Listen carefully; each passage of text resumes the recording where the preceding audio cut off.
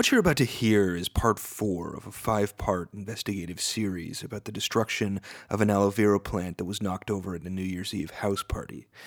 I'd like to point out that you should listen to episodes 1 through 3 first, which are available on our website, partyfoulpodcast.com, SoundCloud, iTunes, Stitcher, or wherever you get your podcasts. But hey, I'm not here to tell you how to live your life. To recap, we've now established 2 primary suspects in the destruction of the aloe vera plant, and despite multiple accusations against Trish and Minkin, evidence against both suspects proved inconclusive.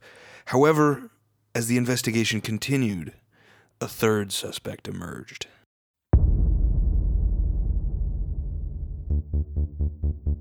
December 31st, 2017, a date which will live in infamy. We were talking to each other and we just remembered, we were like, who was around at the time? We remember Kramer was around. The events. Oh my God, and he was in the vicinity of the aloe vera plant, you say? I remember him being there. The figures. I don't know. I don't remember him being around at all, but Minka says he was, but he is very clumsy as a person. The drama. Absolutely. I think he was actually on the other side of the table over there. Okay. So there was me, Trish, and then on the other side there was Kramer. The deep questions. I think we need to talk to Aaron Kramer. I think we need to talk to Aaron Kramer. Okay, we're going to talk to him. It's Party Foul, Episode 4.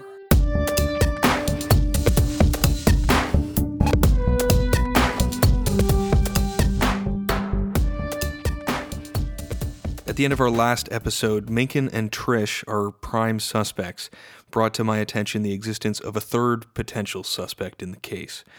Aaron Kramer, known simply as Kramer to most of those who know him, is the fiancé of Trish Gauthier. Minkin is slated to be best man at the wedding.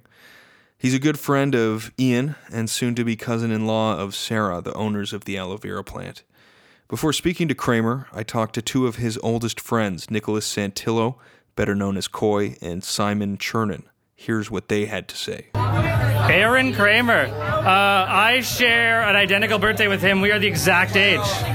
You're the exact same age? That's amazing. Aaron Kramer I've known for a long time. How long?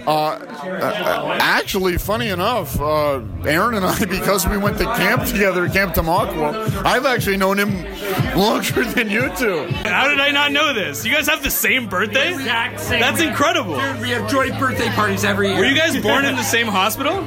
Toronto General. Mount Sinai. Because we reconnected in high school, because, he was friends with you. When did you first meet? Sorry, grade 8. No, earlier. When you were 8 years old. Yeah, we were like 8. So you've known Aaron Kramer since you were 8 years old? Yes. Okay, so he has the same birthday, so you trust him to the death, like you've known each other. As if he's my twin, yeah, of course. Would you say that he is a credible witness? Aaron Kramer is a very trustworthy individual. I cannot recall a time where he's told a falsehood to me, nor do I know of him telling falsehoods to others, aside from perhaps, and I'm guilty of this too, a white lie every so often. But not everyone at the party shared this rosy view of Mr. Kramer held by his oldest and most loyal friends. Wow. What about Aaron Kramer? He's just a hateful person. He swats at everything. One time he knocked over my Christmas tree just because he said he didn't like it. On purpose? On purpose. Oh, wow. And in reviewing my earlier interviews, I realized that others had insinuated that Kramer was responsible. But I think the culprit is the newlyweds. I mean, the newly engaged. The newly engaged. I think it was No, I don't think it was Trish. How could I have missed this before? The newly engaged couple, but not Trish? A simple process of elimination leaves only Aaron Kramer. Finally, I located Aaron Kramer in a back room of the party, about as far from the scene of the crime as you can get without going outside. Despite being named as a potential suspect in the case, Kramer was surprisingly forthright when I asked to speak to him. So, Aaron, we need to ask you a few questions about the aloe vera plant. Yeah, okay. What can you tell us about the aloe vera plant? Where were you when it was broken? What role might you have played? Sure. So I was standing between the fridge and the sink in the kitchen area. I was pretty close proximity to it. Okay. Now, I don't really know what happened when the whole thing went down, but one thing I said to Sarah, and that I stand by, is I take full responsibility for the breakage of the plant. And you take full responsibility? Oh my God.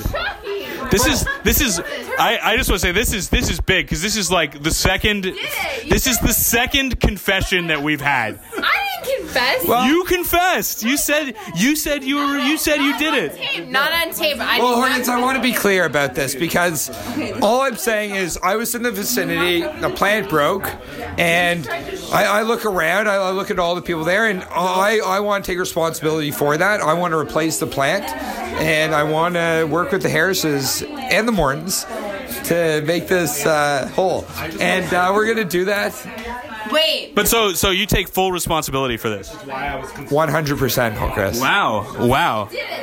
So you knocked it over, is what you're saying. Look, I don't have complete recollection of the time. I was in the close proximity, and I take full responsibility. This shocking confession upended the whole investigation. Could it be that we had cracked the case? It appeared that it was neither Trish nor Minkin, but rather Kramer who destroyed the aloe vera plant. The Kramer theory made even more sense when considered in light of the substantial evidence of prior Kramer-related accidents and his reputation as a notoriously clumsy individual. We've heard people describe Aaron as being like clumsy. Is that like? Do you agree with that? 100%. 100%. Your wife-to-be testified earlier that you are quite clumsy. Kramer's clumsy as fuck. Is that a true statement? Would you agree with that? I didn't blame him. I think he might. I cannot deny that. One time he broke a whole thing of olive oil, brand new from Costco, on our kitchen floor. Oh my God. Yeah, that's probably true. But at the same time, I probably broke it. It's probably me. Let's be honest. All right. Well, that I almost knocked this picture over right now. However, some remained unconvinced that we had heard the whole story.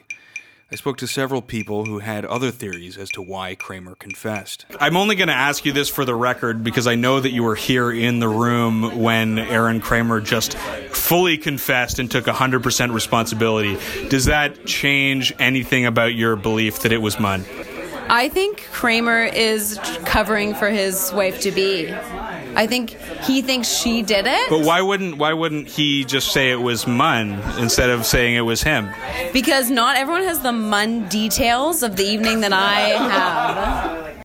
I had to admit that Lauren Edwards' theory that Kramer had falsely confessed to the crime in a noble act to protect Trish, his fiancée, made some sense. Those that I spoke to familiar with their relationship confirmed that Kramer would do anything for his wife-to-be. Would he take a bullet for Trish? Would he? Yeah, because he's a man. An honorable gentleman covering for his fiancée. A stunning confession from an unsuspected party. However, if the Kramer confession was intended to protect his fiancée, Trish decidedly felt she was not in need of her future husband's protection. Shortly after Kramer confessed to the crime, Trish approached me with her own theory as to why Kramer would take responsibility for an aloe vera plant he did not break. So my fiance, Aaron Kramer, likes to get attention when he's shrinking. And I feel like because he can get attention by saying that he knocked over the planter in the plant, he wants to say that he did it and that he was the one responsible. But that's not the case. I think he's lying. I don't think it's to protect me. I think it's just because he wants attention and because he likes to be noticed when he's drinking. Listen, Kramer didn't do it, but he tried to admit to it and then told me later, oh, I admitted to it because I thought you did it. But and I was standing there at the same time. I know, but I didn't do it. You know who else was there? Minkin. You know it wasn't Aaron. I know. He's lying because he wants attention. I didn't say it was me. I just, look. Kramer's reaction when confronted with the various theories surrounding the veracity of his confession did not give me confidence that we had cracked the case. I look. No, you did say it was you. I said I take full responsibility. You said that 100% it was you. I said I take 100% responsibility. But now you're saying you didn't say it was you. Well, regardless of what Are you walking back your confession? I'd replay that and hear what it says. Cause I don't even think. Let's do that. Let's do that. I take full responsibility for the breakage of that plant. I want to take responsibility for that. I want to replace the plant. But so you take full responsibility for this? 100%. I was in close proximity, and I take full responsibility. Perhaps the infamous Kramer confession was not all that it seemed. Despite admitting to being in close proximity and taking full responsibility for the destruction of the aloe vera plant, he curiously refused to admit that he had actually knocked the plant over. I decided to confront Kramer over this glaring inconsistency. We're here with Aaron Kramer. Are you willing now to admit that your earlier confession to the crime of breaking the aloe vera plant was a false confession? I never confessed to doing the damage. I just agreed to take responsibility for the replacement. And it was a bit coerced, I'm not going to lie. There was perjury. And, the whole case is in doubt, really. And so you recant the confession. I recant. With Kramer recanting his confession and no conclusive evidence against any of the other prime suspects, the investigation was in shambles. On the next episode of Party Foul, I knew I would have to get creative and look at alternative theories to explain the unexplained. It might have been a ghost. All that and more as we attempt to tie up loose ends and find the truth in the thrilling conclusion of Party Foul. Will we reveal the responsible party, or will we simply throw up our hands and say it's up to you like pretty much every other true crime podcast? You'll have to tune in to find out. Party Foul is created, produced, edited, mixed, arranged, and composed by me, Chris Horkins, our webmaster, digital editor, and still the prime suspect in the case is Alex Minkin. He did a lot of the editing on this particular episode, so thanks for that. Special sound editing assistance was provided by Richard Dicky Sticks Piasecki. Our logo is designed by Anton Strasberg. The theme music is Night Owl by Broke for Free. Special thanks this episode to Alex Minkin, Trish Gauthier, Huaban Shang, Koi Santillo III, The Apologist Simon Chernin, Ryan Lee Kennedy, Versa Kyle Purvis, Aaron Kramer, Alyssa Allen, and Lauren Edwards, all of whose voices were featured on this penultimate episode of the podcast. Party Foul is made possible in part by the refreshing taste of Creemore Springs Premium Lager. You enjoying that Creemore Springs? I am. That's a great classic microbrewery. So Simon, we're interviewing people about the aloe vera plant.